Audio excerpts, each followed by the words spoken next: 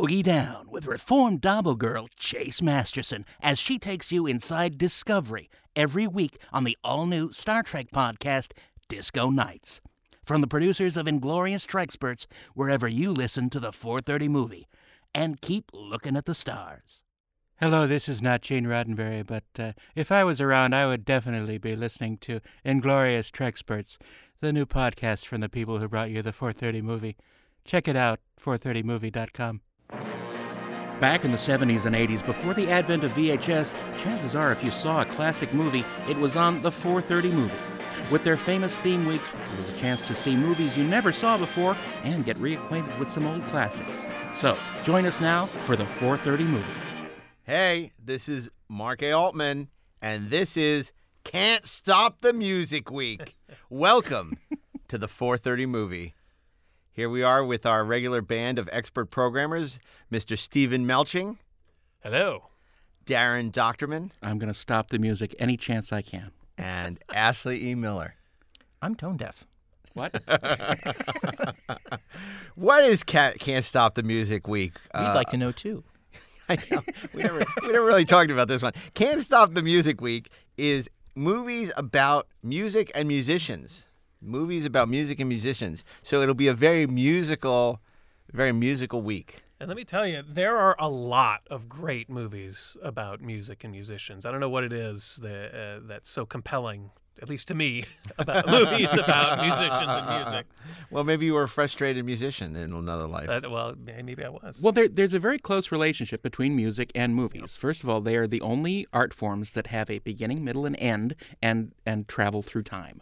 That's a podcast for later. But because they go forward and you experience them in a linear fashion, and they end, And sometimes they have different endings.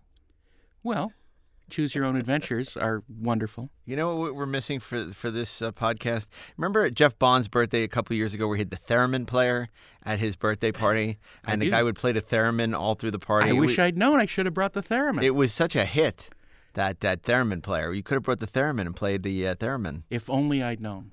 Or brought a blaster beam. Well, I don't have one personally, but I've seen it played live, and it's amazing. Wow, that's pretty cool. I mean, man. But V'ger is not a musician. Can't Stop the Music. Are the Village People eligible this week for Can't Stop the Music Week? Village People are always eligible. I'm waiting for that Just movie. Just wait till you hear my choice. Bohemian Rhapsody is a big hit in theaters, but I'm waiting for the Village People biopic. Well, you're going to have to wait just a little longer. 50 years. I guess so. And that's when Ashley says, "Well, as a matter of fact, I'm currently writing that right now." The protagonist is the construction worker, and the nemesis is the Indian who can no longer be called the Indian, who is now the Native American member of the YMCA crowd or whatever. I think you're traveling down a dangerous road, Mark. Well, who are the four Village People? It was the Indian, it was Native American, the policeman, the construction worker, and then some other like a leather guy, right? Yeah, like a leather guy. the little chaps guy, a motorcycle guy who was a leather aficionado. Eric Estrada. Okay, I'm glad we got that resolved. Thank you. Okay, well, you know what? I guess we should move on with the show. Maybe Steve, we should start the music. That's Maestro. Too many notes. Give me a beat. Steve Melching, Monday. Well, it's funny you should say that because you just quoted my pick, the movie I Want to Program. Amadeus by Falco. Is legitimately one of my favorite movies of all time. I absolutely adore it. It's in my top 10. It will always be in my top 10. I just love that movie for so many reasons. It came out in 1984, and it was one of the first grown-up movies that I saw in a theater. That it made me feel, like I'm seeing an important film. I was like 16 years old, and here's this epic story about a famous historical person, and it was, of course, directed by Milos Forman and based on the play by Peter Shaffer, who also wrote the screenplay. I don't know if it should be eligible. What are you talking about? Because Salieri did stop the music.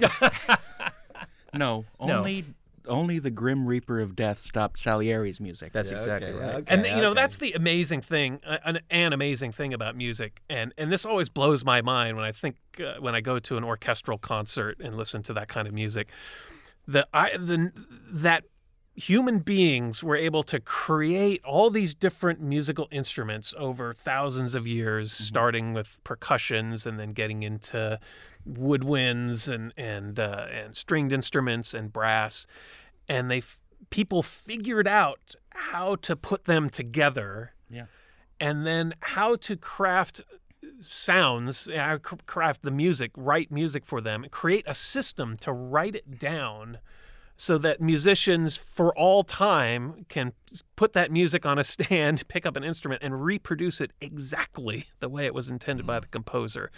And, I went to a Beethoven concert last year, and, I was thinking this music was written 300 years ago? And it's not quite. Well, 250. 250. It's just super dusty. It was just blowing my mind. I'm looking at, there's 80 musicians on stage, and they're playing this 250-year-old music, and it sounded amazing.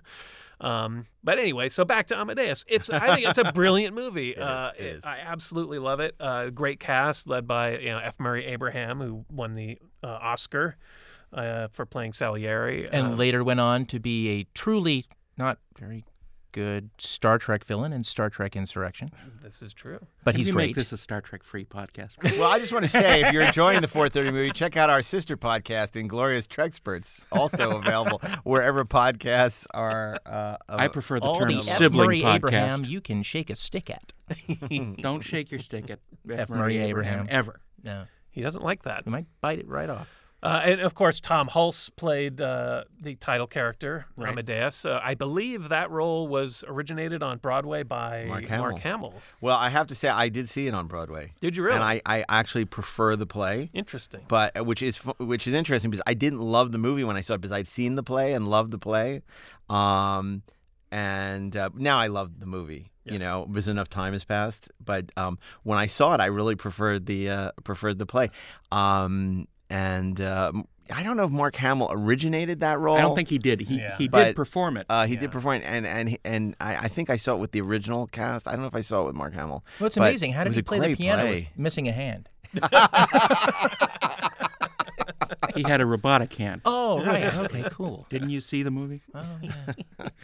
Well, no, that's on our other podcast, War Story. No,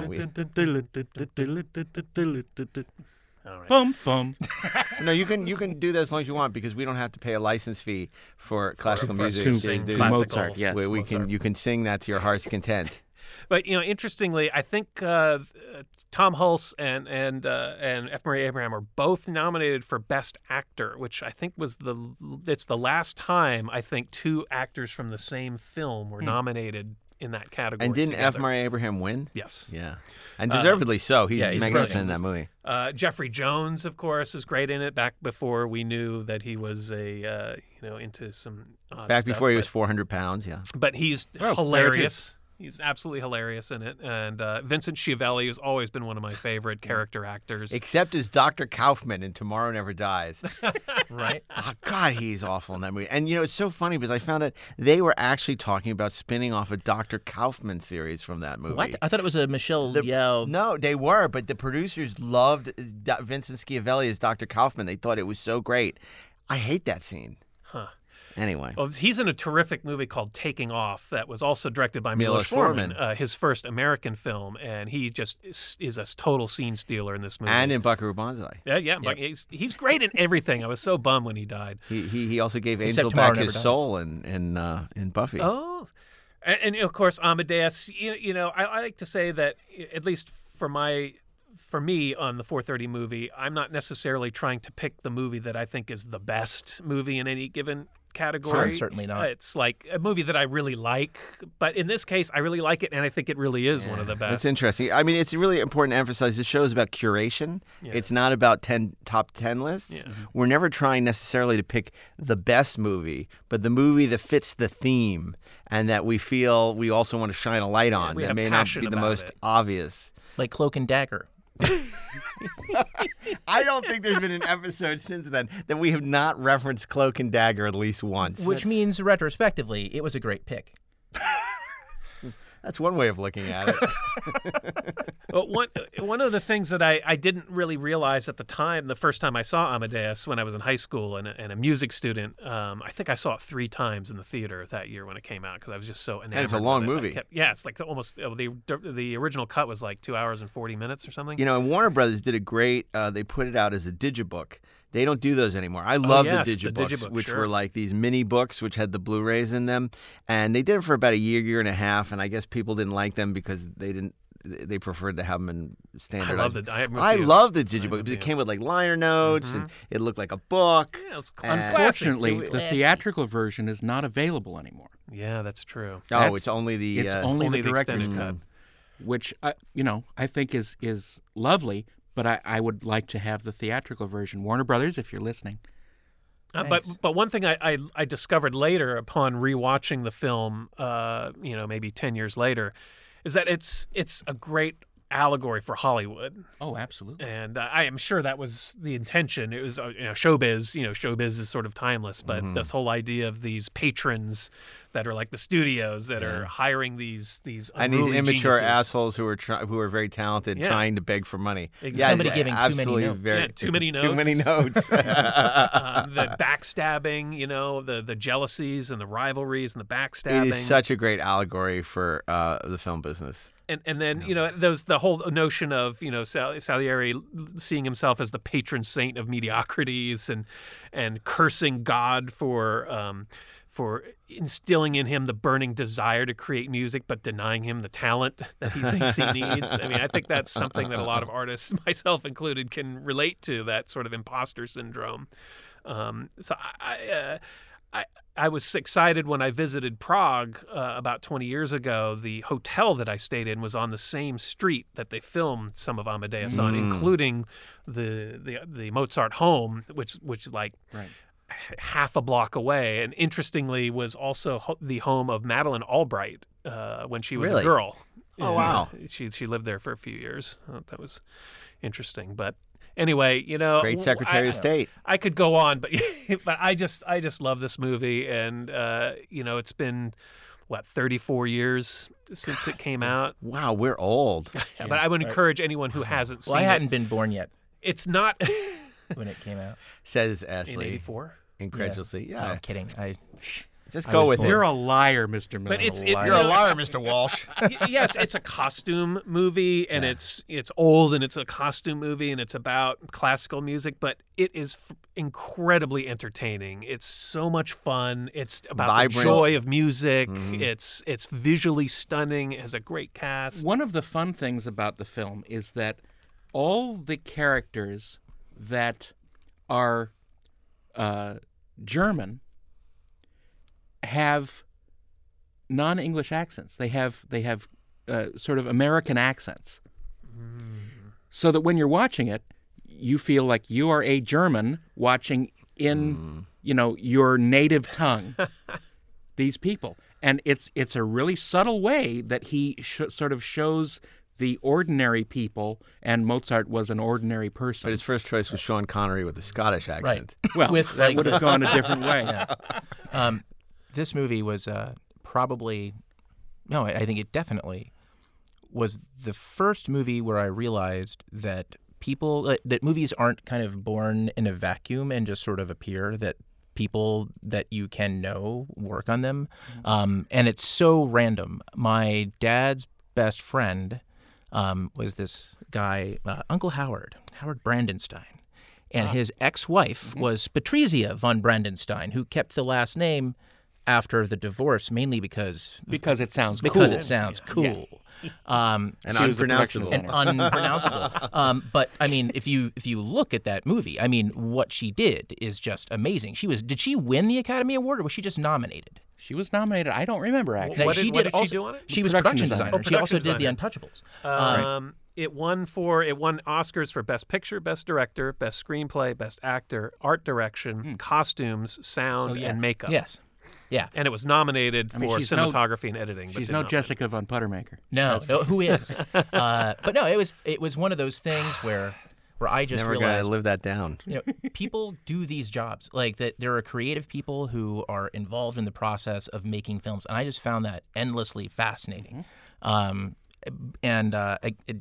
it's like the proof is kind of in the work. It's also funny that even though it's this sort of highfalutin serious movie, it's funny and it's imminently quotable. Yes. There's so many quotes that people don't necessarily recognize, but they're right from this movie, and it's fun. It's a lot of fun.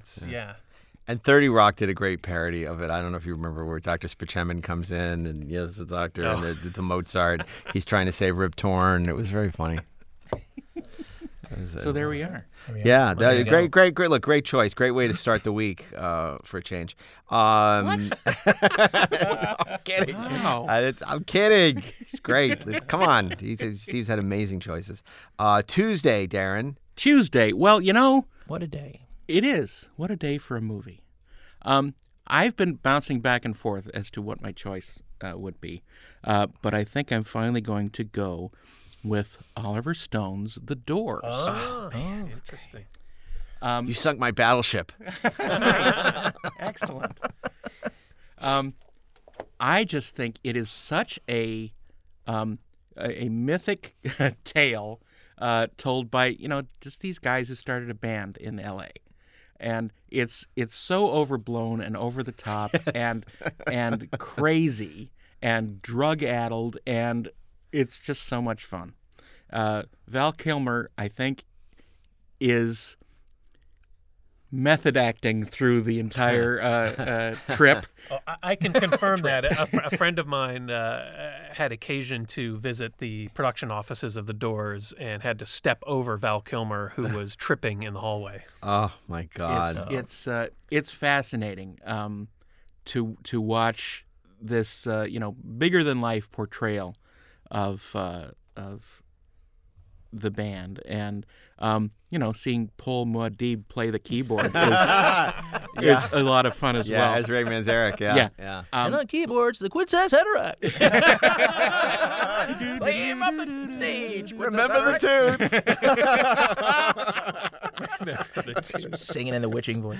And there's the ubiquitous scene where they're just trying to figure out "Come on, Baby, Light My Fire," and it's all sort of coming together magically, Right. which is complete BS, but it's fun in a cinematic sort of sense and a storytelling sense, and it's just fun. And none of the one thing that I like about it is none of the retro looks fake. It looks completely real, and there's no bad wigs in it, and there's no crazy costumes going on. It's all very The only craziness serviceable. is on screen. Kathleen Quinlan. Oh my God. wow. She's amazing. Yeah, as the witch lady. The witch lady. And look, I think Meg Ryan is not well cast as and she's probably the weak spot of that movie. Maybe, but who would you have put in there? It's not a good role. So in all fairness to Meg Ryan, It's a crazy movie. It's absolutely crazy. crazy. The white Harvey the White Rabbit, the Indian that follows him Right. around. Oh my God! He starts with that car crash as a kid. Yeah. Oh Yeah. I love that movie. I love it too. I remember seeing it, not really knowing too much about the Doors. I had heard some of their music in passing over the years, but I was transfixed by this movie. I mean, this was Oliver Stone at the height of his powers, and to think that he directed that movie in the same year as JFK still blows my mind. No, that was the Schindler's List Jurassic Park. Yes, of, a 1-2 punch. But which was which? right? Oh my God! I'll tell you, I unlike you, Steve, was a huge Doors fan. So it was a fairly depressing time in my life. So I was listening to Doors a lot, which didn't help. And I remember going to see that movie, and I loved it. And I came home and listened to my answering machine, and my my dad was in the hospital, and my grandmother had just flown in from Florida to visit him, and I get a message that she's in a different hospital, that she slipped on the ice, letting herself into his house, and fell and had a concussion or where, and so now every day I would go visit my dad in the hospital. I then had to go visit my grandmother in a different hospital. Oh my God. And I just remember it so vividly. I so associated with that movie because that movie was so insane, and what I was going through in life was so insane. And my life was interesting at that point too. I have never been into pop music or rock music or anything like that. I'm so surprised you picked this movie. It just wasn't in my wheelhouse. Yeah. But at the time, this girl I knew knew the producer of the film, and she was able to get us tickets to A. Kitman Ho? No. To Clayton Townsend? No. I'm not going to go through the list. To Robbie Krieger, who was the guitarist from the Doors, and he was doing a solo show in Westwood, and this was my first sort of pop concert. Concert? Rock concert. It wasn't really a rock concert because he had sort of mellowed. It's it. Robbie Krieger. That's true. Yeah. But and we got to go backstage and hang out a little bit, and there was no no drugs anymore.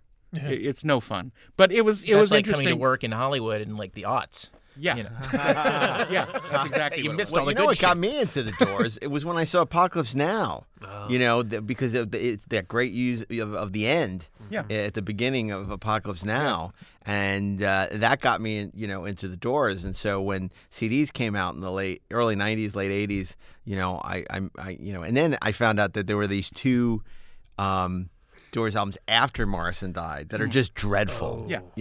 Just absolutely awful. I will say that I'm going to admit it, and we can still be friends. But I always hated the Doors. Mhm.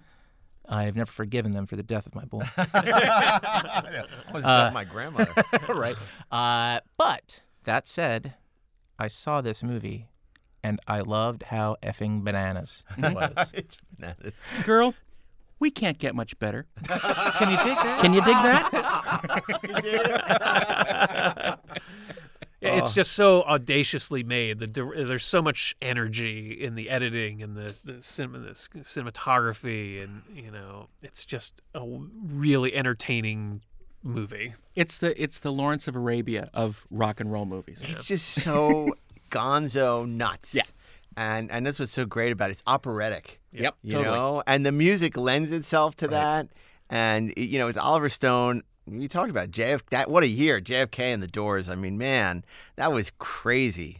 And I love the Doors, and it's just, I know a lot of people who like the band didn't like the movie, but I love the Doors. I still love the Doors. I mean, it's just, and it really captures, this, Jim Morrison was such an interesting cat, I'm just watching his. Also super high. Yeah. Really? But and the way they met and their success and also so much of when you came out, the mythic elements of Hollywood when we came out here, like the Whiskey a Go Go and all these things that were sort of minted by the Doors, and it was I think it's a great choice. I love it. And being a fan of the Gorn, I love the Lizard King.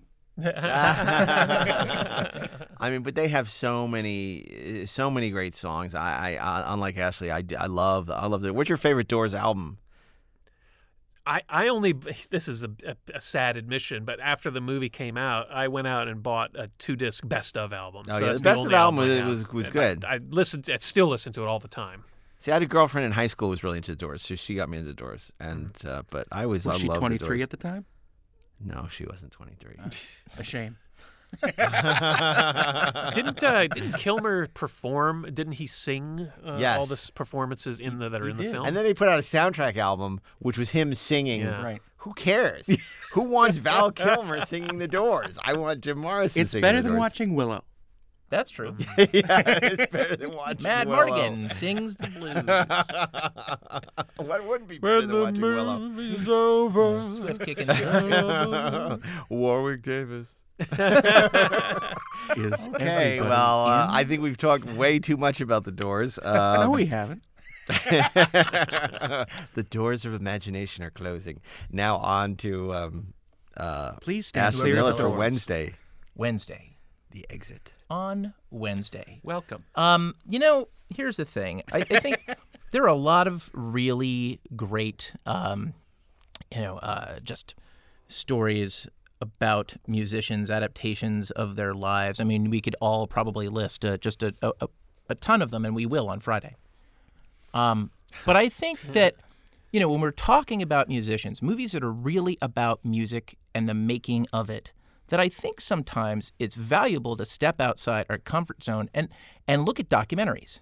Yes. Okay. And the documentary, it really had an impact on me as a kid because I was just a huge heavy metal fan, and I was just a huge fan of this band, and it was such a celebration of them and their trials and tribulations. I know what's coming.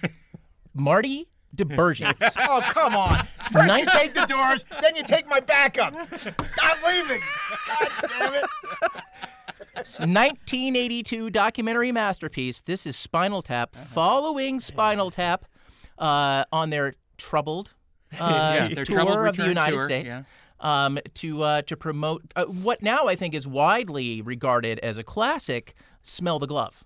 An incredible comeback album for them. Absolutely. And Also it known just- as the Black Album. Yes. And which was apparently really easy to autograph. Yeah. Yeah.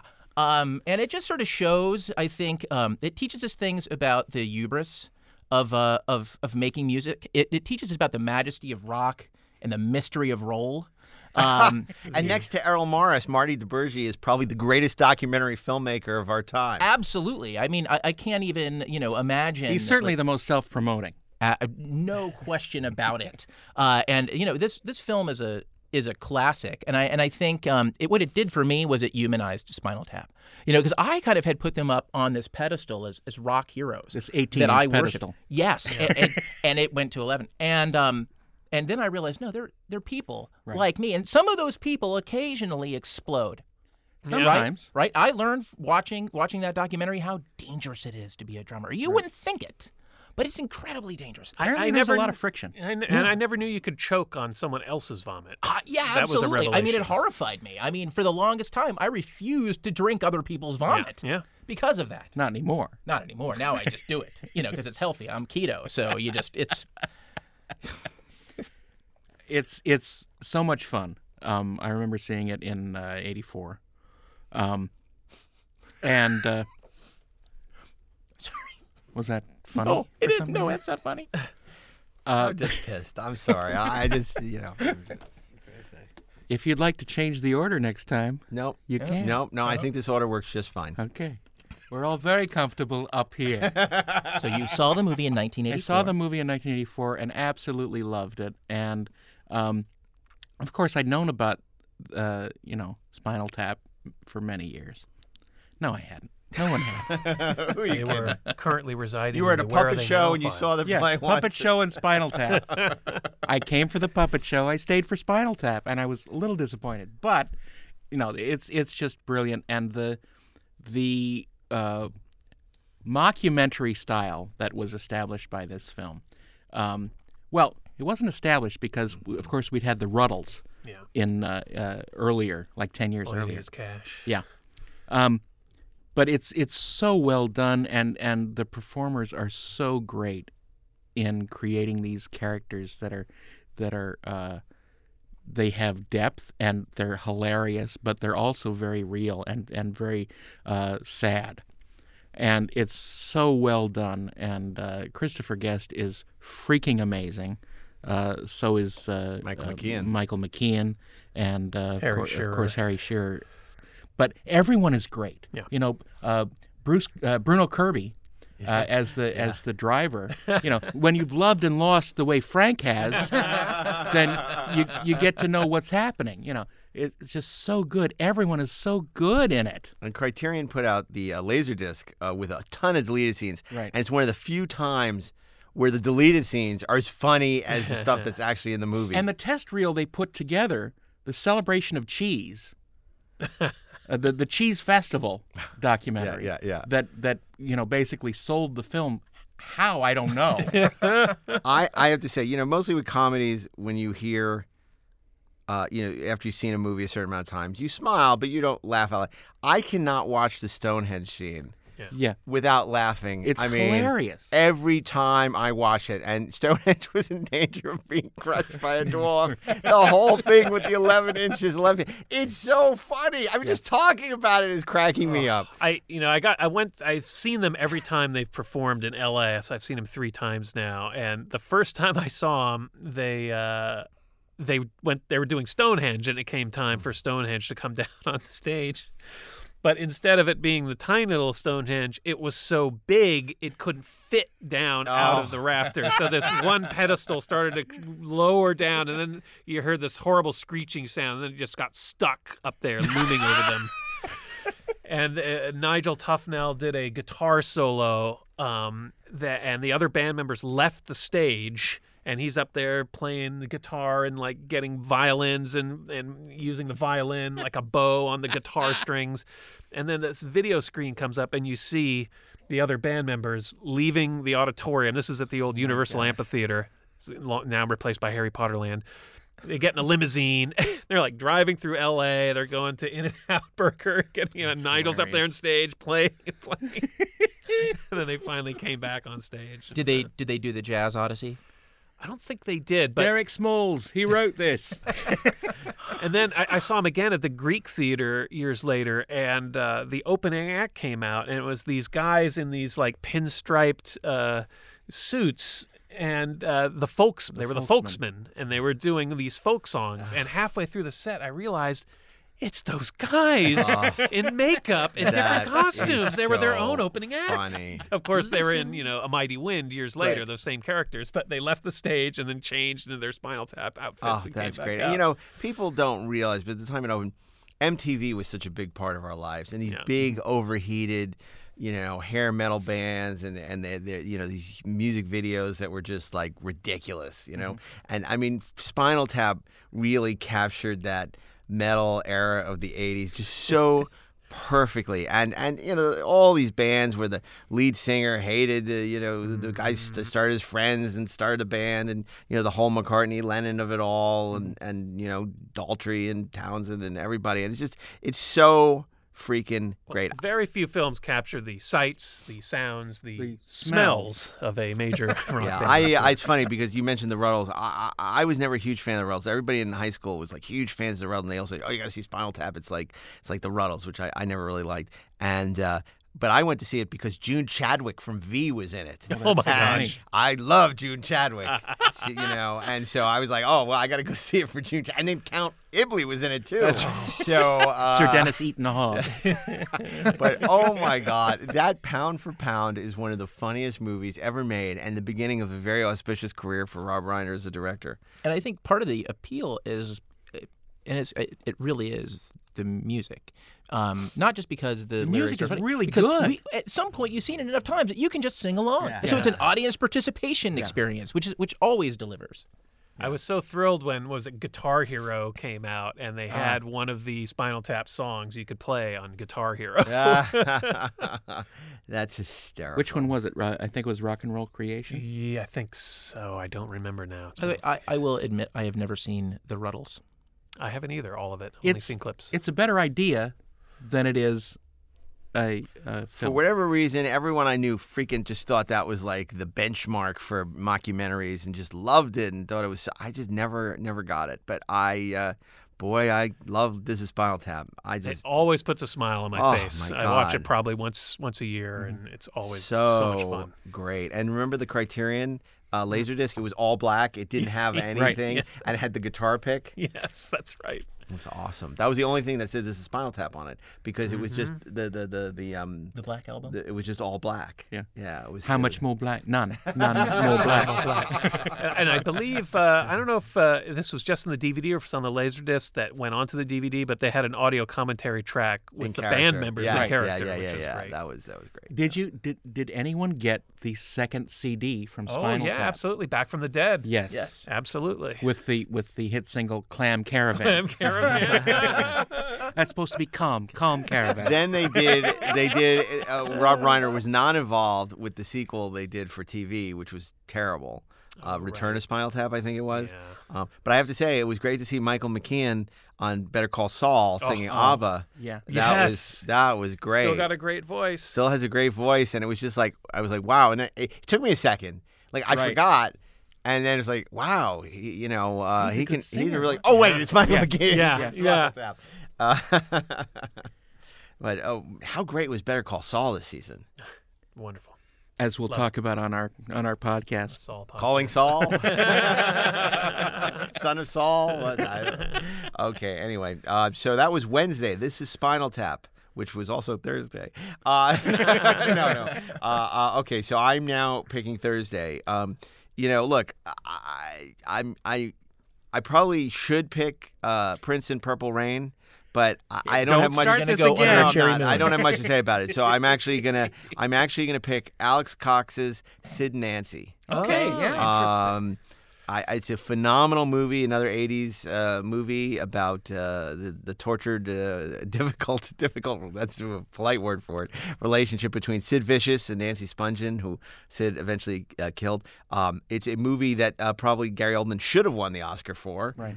He's so brilliant playing Sid Vicious from the Sex Pistols. It was, Alex Cox was a total enfant terrible of the indie film scene in the 80s, a provocateur. He did a movie with Sandinista, or what was it that he did? I don't remember, but Alex Cox was such an interesting director, but he was a total anarchist and left-wing, super left-wing, and kind of his career sort of imploded shortly after this. But Sid and Nancy is a great movie. It's dark. I don't watch it a lot because it's super depressing. But really, really great movie, and sort of celebrating the, anarchic spirit of punk. It's got a real gritty feel to it. I've only seen it once back in the day. Is that on Criterion? It is on Criterion. Yeah, I Criterion need to revisit. I want to revisit released it, and it's a beautiful disc that Criterion did. Highly recommended. Also had the Criterion Laserdisc, which I don't think I ever watched. Nor will ever watch. No, that's true, because I gave it away to a friend of mine who actually still watches Laserdiscs. Who thinks Laserdiscs are better than Blu-ray? Probably thinks it's better than 4K UHDs. Keep deluding yourself, but he got a lot of good Laserdiscs out of the bargain. But yeah, I think Sid and Nancy's a terrific movie, and obviously provides a nice contrast with the other films in our. Well, yeah, selections. it's not a popcorn movie. No. And it's not. It's a tragic. But there is a linear progression between the movies that we've selected. That's very and in a way, I'm glad that you took The Doors and Spinal Tap from me, because how happy I you do love Sid and Nancy, and I just think it's a really terrific film. And I was really into Alex Cox, and then I remember whatever that next movie was, that Walker. Walker. Remember Texas Walker? Ranger? No. But and then he did Straight Outta Hell. That was it. Right. Okay. So it's all coming back to me now. And this is what happens. We unlike Steve, I don't have notes in front of me, and Steve does his homework. The rest of us are just coasting. Right. Off You our look off his good paper. looks and charm. And I was really intrigued by Alex Cox, and he never lived up to my expectations. But boy, Sid and Nancy's really one of the great sort of overlooked movies of the '80s. Boy, Gary Oldman, what a chameleon he was. Because then he would go on and do The Professional with Luc Besson, and then of course what he did recently with Winston Churchill. And you look at him in the Chris Nolan Batman movies. I mean, God, this guy could do anything. He's great. Yeah, as in True Romance. Yeah. That's right. And I remember, I think Johnny Linden Johnny Rotten disowned this movie, if I recall, when it came out. It's a while ago, but I don't think he felt it was sort of an accurate depiction of the Sex Pistols. But That's a rotten thing to say.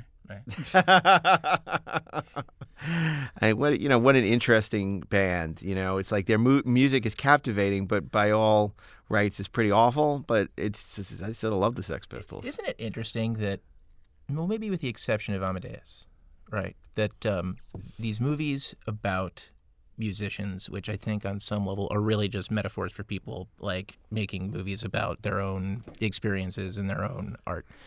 But the message seems to be that artists are all crazy and self-destructive, right? It's fascinating. I mean, and the reason why Amadeus feels like an exception is that he just seems to be enjoying himself. He loved life. Right? He loved what he was doing, I think. But and it was it Salieri. destroyed him. Yeah, It destroyed him. but he loved it. That's good. So did so did all the others in our What in they our films. remembered of it. I mean, 'cause light look that what happened to burns. Spinal Tap. Look what happened to that. Must we? So We look. can't look away. Once again, we're at Friday, which is where we try and throw out some ideas and distill it down to a pick that we can mutually agree on. I think there's a movie that none of us have mentioned that is a real great pick for Friday, if I might. Yeah. Which is, of course, is A Hard Day's Night, Richard Lester's film about the Beatles at the height of Beatlemania. Terrific film. Although I have to say that personally, I prefer Help. I probably puts me in the minority, but I just love that Help is basically a James Bond movie with the Beatles. I like Sgt. Pepper's Lonely Hearts Club Band. Oh my God, with the Bee Gees? Yeah. Wow. I was Wow. 7. There are 4 lights. Wow. I know. Let's I not know. disparage other suggestions. That's right. So my question then would be, is something like Saturday Night Fever eligible? That's really musical. It's not. It's not But it's not about It's not even a musical. But it's about music. It's about the disco era. No. It's not No. about a Then you gotta musician. open up Flashdance. Its setting is the disco era. Yeah. Its setting Okay. is our And speaking dance of clubs. disco, our new podcast, Disco Nights, with host Chase Masterson, is available wherever you listen to podcasts. You should check it out. If you like there's Star a Trek big Discovery, spinning ball that we just and there's ABBA and it's you awesome. should call it Saturday Night Disco. I like that title better. Saturday Night Disco. It's too late. The shirts are already being made. Okay. Also, Walk the Line, the Johnny Oh, Cash Walk the movie. Line, Yeah. sure. Really, really, really terrific. Remember, there was another movie. I don't know if you've seen it, Steve. I don't know if anybody's seen it this past, because it got a very limited release. But remember Floria Sigismondi from Oh yeah, I saw it. Her movie, The Runaways. The Runaways Yeah. about Floria Joan is Jett. this really brilliant photographer who Steve and I spent a lot of time with in Sitges in Spain many years ago. Super, just love her. She's a real character and super talented. She's got a great eye. Oh my God, amazing eye! And she did a film about Joan Jett and the Runaways a couple years ago with Starring, Kristen Stewart Kristen Stewart and Dakota Fanning, and that's a great little movie about. I made sure I sought it out because when I saw that she had directed it, I got to check this out. And it's a good little movie. Yeah. That's somebody I wish we hadn't lost touch with. I really liked Floria. I Yeah, mean, she was she's such cool. an interesting, dynamic, person. And just She seems to such be. energy. Gosh, she just did something pretty big. Handmaid's Tale. Handmaid's Tale. She did Yes. Handmaid's yeah. Tale. Yeah. I'm glad she's starting to find more success. Yeah, that was the year. I think was I on the jury that year, and then she was. 2001. Yeah, I So met we're her because both we on were the both on the jury, jury. right? We were both. That's how I met her. We were both on the jury at Sitges, and they were doing an art exhibition for her photography, and you came, and we had such a good time. Yeah, it was that's such a great trip. Well, there are a lot of obvious movies that you've skipped over. I'm not done, but you okay. go ahead. No, Well, I skipped over. I want to give it. What, okay. you were No, putting you- this on me? If I might interject at this juncture. Yeah, sure, go You ahead. missed Sweet and Lowdown, of course. Oh yeah! I Oh love my God! the Woody Allen movie starring Sean Penn as a jazz musician. That gypsy guitar player. who idolizes Django Reinhardt. A terrific, I prefer Splenda down. Me too. Yeah. but a terrific movie. I've always you and Mark saw and it I at saw it Telluride. at Telluride Film We Festival. went down to the and, dump to shoot rats. I just love that movie. I think it's wonderful. It's Why don't you pick it then? because I like Amadeus more, and I could only pick one, but it was on my short list. But one movie I wanted to give a shout out to, which I wonder if anyone at this table has even seen or heard of. Probably not. Bob Roberts. Yes, Bob Roberts. No, One Trick Pony. Oh, Paul Simon. Paul Simon, Yeah, sure. 1980. Right. Yeah. Paul Simon stars in it, and he wrote the screenplay for it. And it's now available on Warner Archive on DVD, not Blu-ray. But Right. Closest I got to seeing that was the Art Garfunkel movie where he has sex with a corpse. Oh God. Carnal knowledge? No.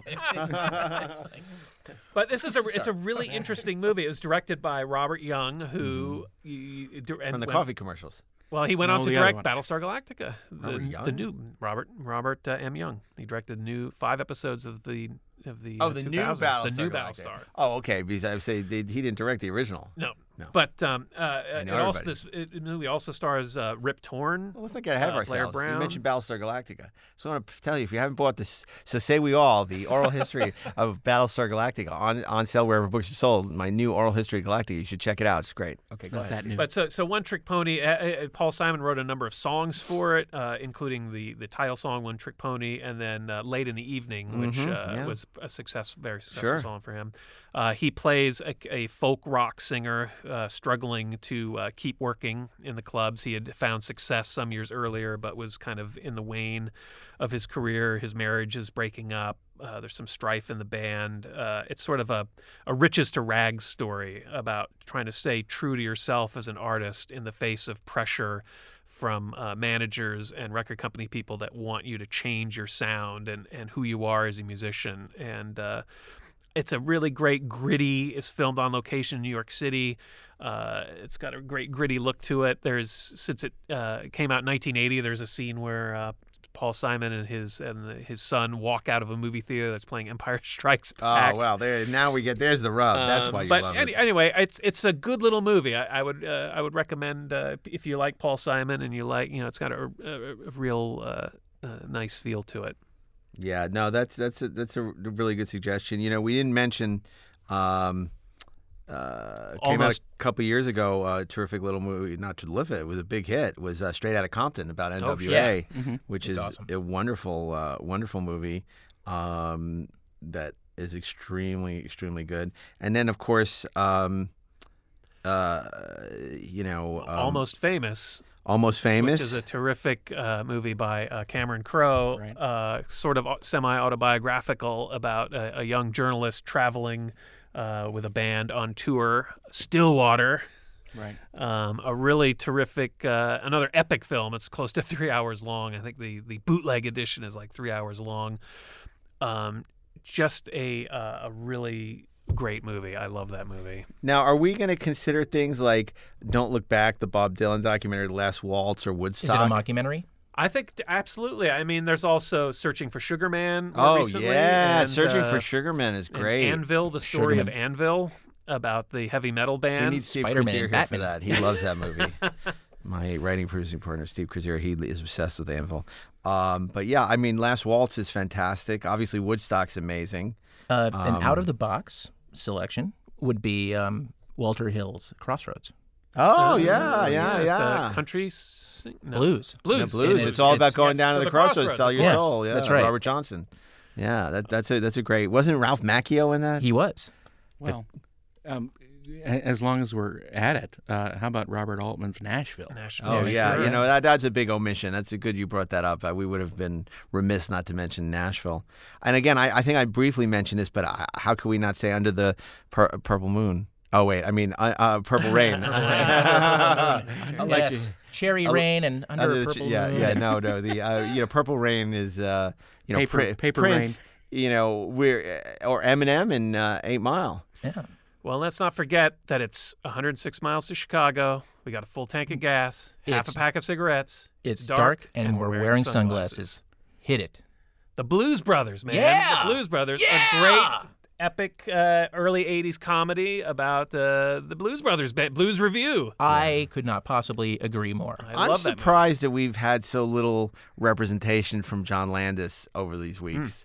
This man did some of the great comedies of all time, like Animal House and Brothers. American Werewolf really in done London. a comedy done it. week. Yes. Yeah, we haven't done a lot of comedy. The comedy Or- starts here. Or Werewolf Week. That's right. Anything like that. yeah. Landis Blues or- Brothers is another one of the first R-rated movies I ever saw. After Alien, it might have been the second R-rated movie I ever saw, and that's another one I revisit. It's so I quotable. love the John Blues Belushi, Dan It's Aykroyd, singable.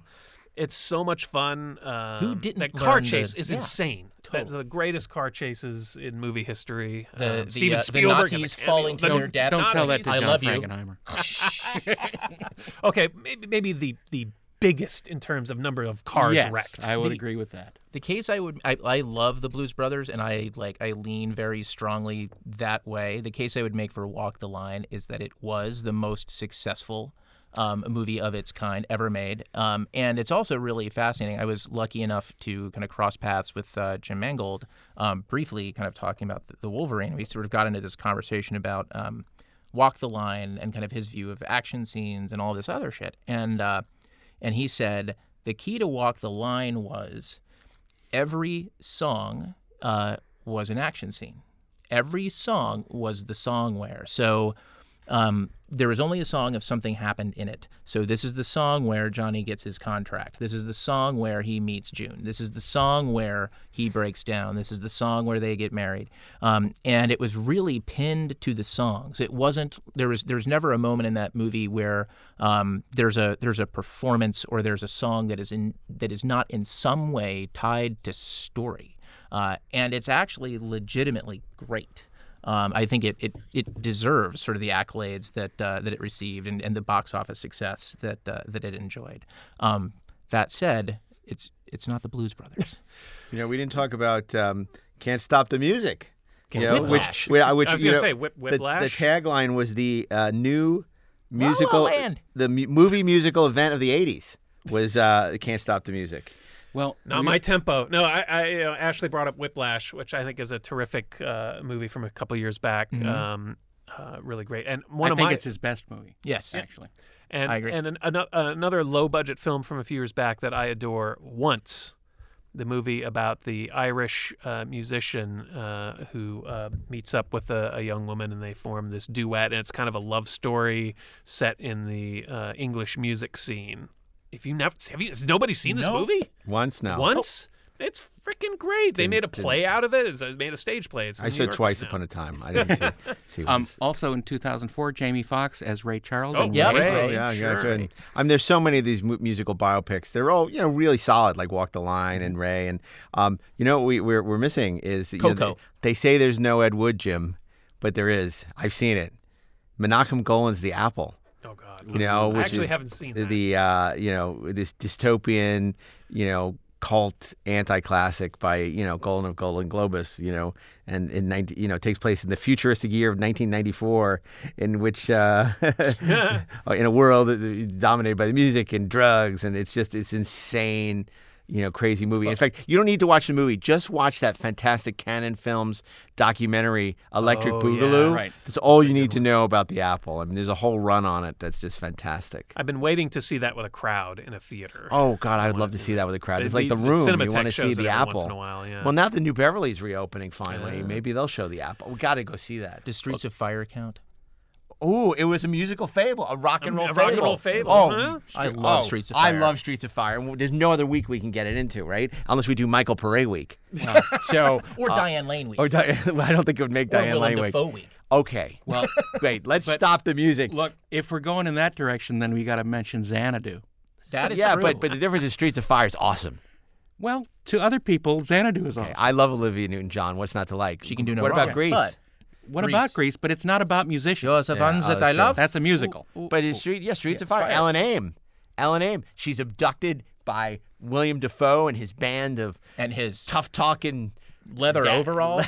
leather overalls, and then Rick Moranis recruits Michael Pare to go rescue her from what part of town? In the bad part of town, and they team up with a R&B group. They have a sledgehammer fight. and they have a sledgehammer fight underneath the L on the Universal backlot. It's freaking great. Yeah, It's a rock and roll I fable. remember they were filming that when me and my family visited Universal Studios in the early '80s on the studio tram tour. Like, we're currently shooting Streets of Fire, and they had That's tented back when in. they used to shoot movies on the Yeah. Universal lot. They had like tented in a whole Yeah. block of Because the it was back all lot, so night. it's nighttime. And so they could yeah, shoot during and the if day. you watch the documentary on the wonderful Shout Factory Blu-ray, they talk about what a nightmare it was because the birds would start to nest underneath the tent. And Michael Pare's And, hair. and interrupt takes, and then there would be problems with the tents and water Would there be getting like in. condensation Oh going yeah, dripping down or it something? was sounds it was miserable. a disaster. It was a nightmare. But it's such a cool look because it's not the future, but it is the future. But it's really the 50s, and Plus, I love that soundtrack. Oh my God, it's so good. Nowhere Fast, going nowhere And fast. Diane Lane, it's like, how do you not fall in love with Diane Lane? Oh watching that movie? well. Okay, let's bring out our word because it's truly applicable to Diane Lane in that movie. Luminous. Luminous. She is freaking she was possibly so sumptuous. hot. Yes. Oh my God. And she's great in that movie. I think she disowns it now, but she was great. And Walter Hill had planned it as a trilogy.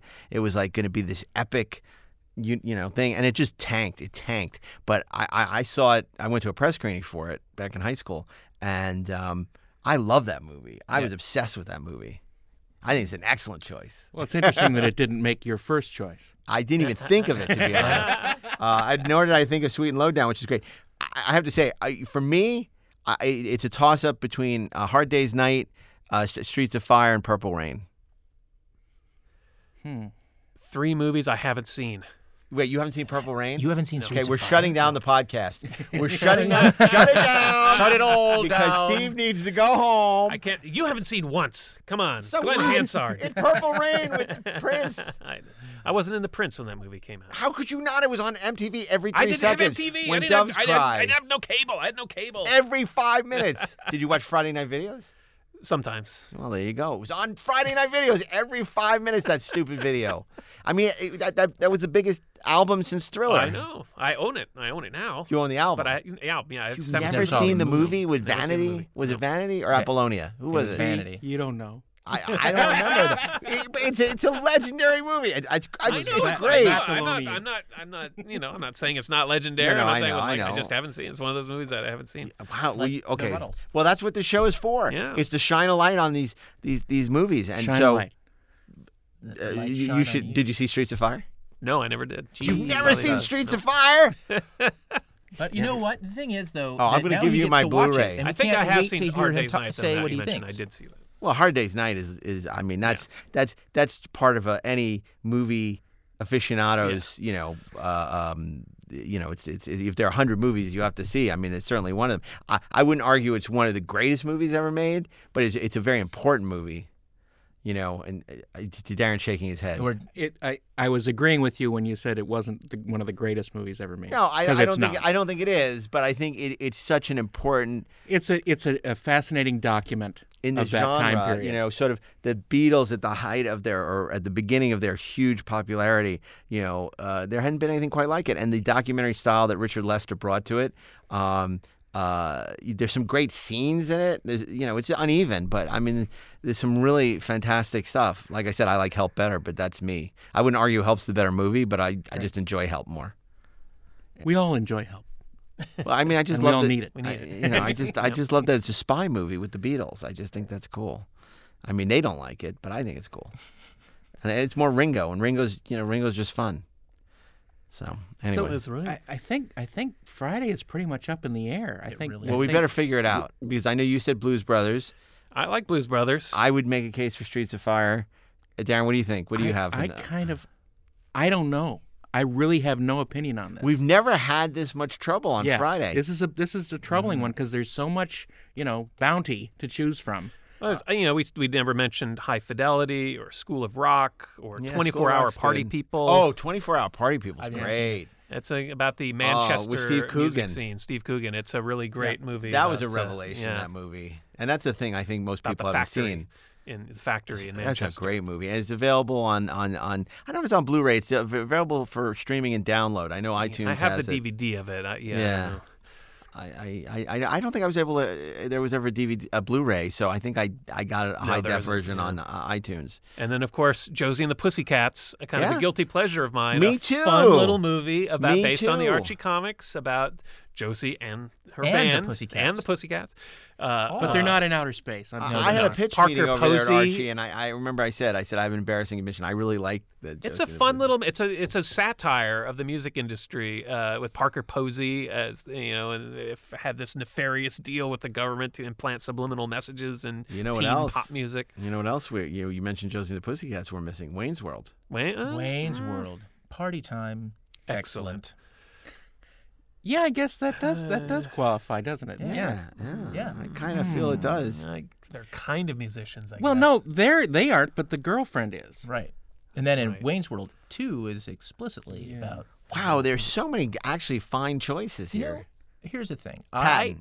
I love Patton. Yes, I love the idea of putting Streets of Fire in on Friday. My issue is that Steve has not seen it. You know So- what? I trust you guys. If you feel passionate about it, I will borrow Mark's Blu-ray and watch it. It's a rock and roll fable. And if part of this show is to say to the audience, these are movies you may not have seen that you should check out, I would feel very good about sending the audience off to watch Streets of Fire. I think for that reason alone, I would go along with that. Okay. Fair. Everyone's seen Blues Brothers, and we love it. Yeah, everyone's seen what's it. not to like? And everybody knows the Blues Brothers, and yeah, it's true. And one of the great car chase weeks, Oh, yeah. We'll There we do go. that car chase week. Be Bullet. And You'll we'll get have your chance. Blues Brothers, and And Ronin. Testify Love Me, or Ronin. Yep. Okay, so Monday, Amadeus. Tuesday, Tuesday is what? Oh, The Doors. Wednesday, This one goes to 11. This is Spinal Tap. Thursday. Is it too late to change my vote to Sweet and Lowdown? No. Thursday, it is Ski.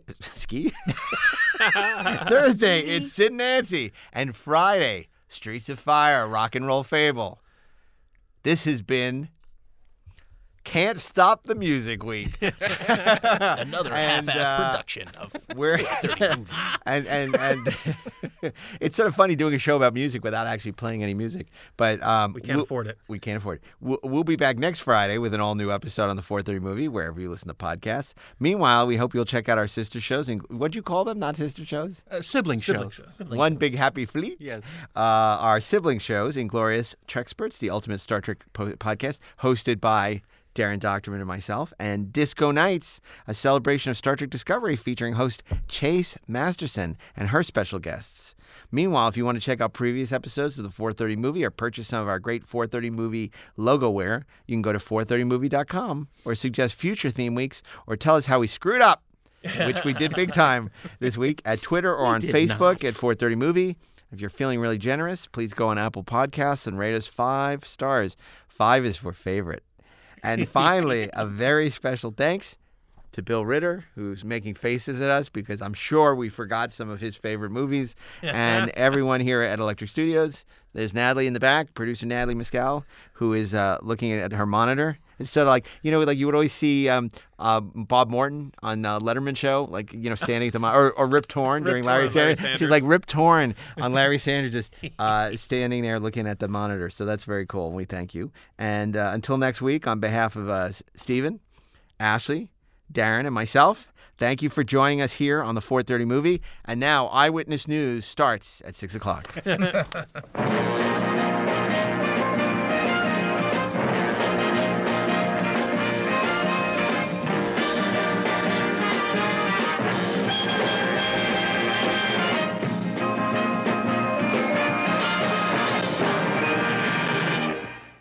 This episode brought to you by Slim's Throat Emporium, home of the Pan-Galactic Gargle Blaster.